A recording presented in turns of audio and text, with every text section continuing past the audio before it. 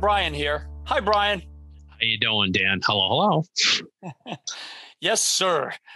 Today, we're going to chat about how to help you increase long-term incentive compensation.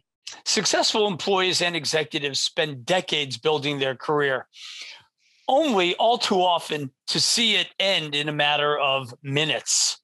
No one ever thinks it's going to happen to them. I'm very important and doing a great job, and everyone likes me. I know the right people. I even have a reserved spot in the parking lot. Ooh. These folks definitely don't plan to fail, but they've often failed to plan. Right, Brian? Yep. We unfortunately see this happen all too frequently.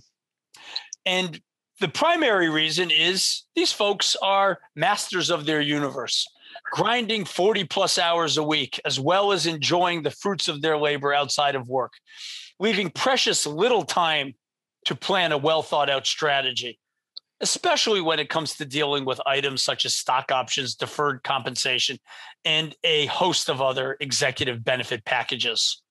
One never knows when the knock on your door or an email from up above will come that says, I need to see you now, or we're going to be starting to let people go.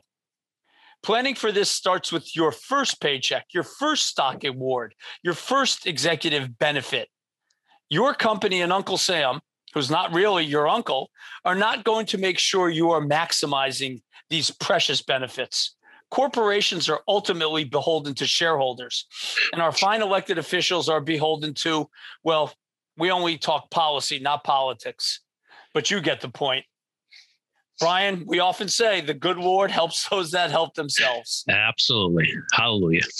Exactly. Some keys to success are insulate yourself from all the noise and build a plan that is appropriate for you and your circumstance, that is stress tested before the company stock declines 20, 30% or worse, and then you end up having to sell at exactly the wrong time, hoping that things work out, especially when you've got a lot of eggs in that company basket. Well, we know where that can get you, as Hope is a place in Arkansas. Remember, things are subject to change based upon new information, new being the operative word. Brian, could you please share a quick story of how a subscriber who started at a biotech company in her 20s, the biotech company blew up to this giant thing, but she had to resign after 15 years there because of the circumstances surrounding this company? Sure. Absolutely, Dan. One of our subscribers who was introduced to us, by the way, through a CPA, because all of a sudden, like you said, the company blew up and the client had well over $1 million in stock options, basically from nothing to over $1 million. Sound familiar out there in podcast land?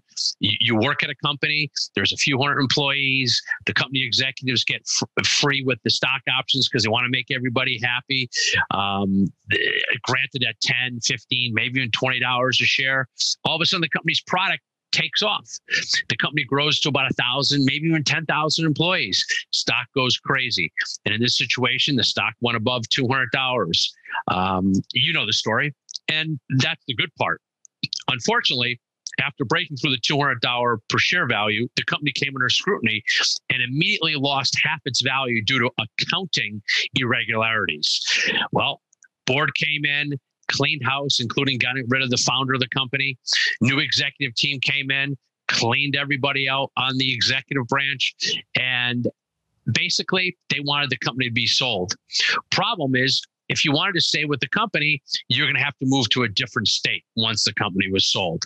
Well, fortunately for our client, as Dan, you said, we've been doing tax out financial solutions plans each year with the premise, if that client had to leave the company, she would be okay, and so would her family.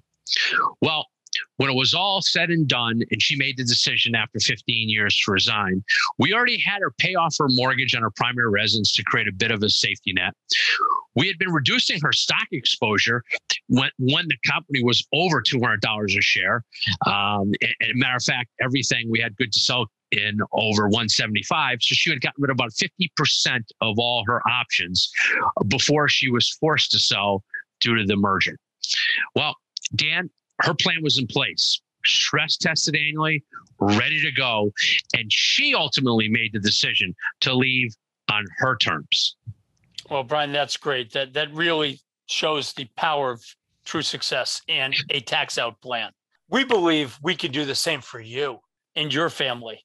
Show you how to establish a proper long-term incentive compensation strategy so you too can maximize the opportunities that exist.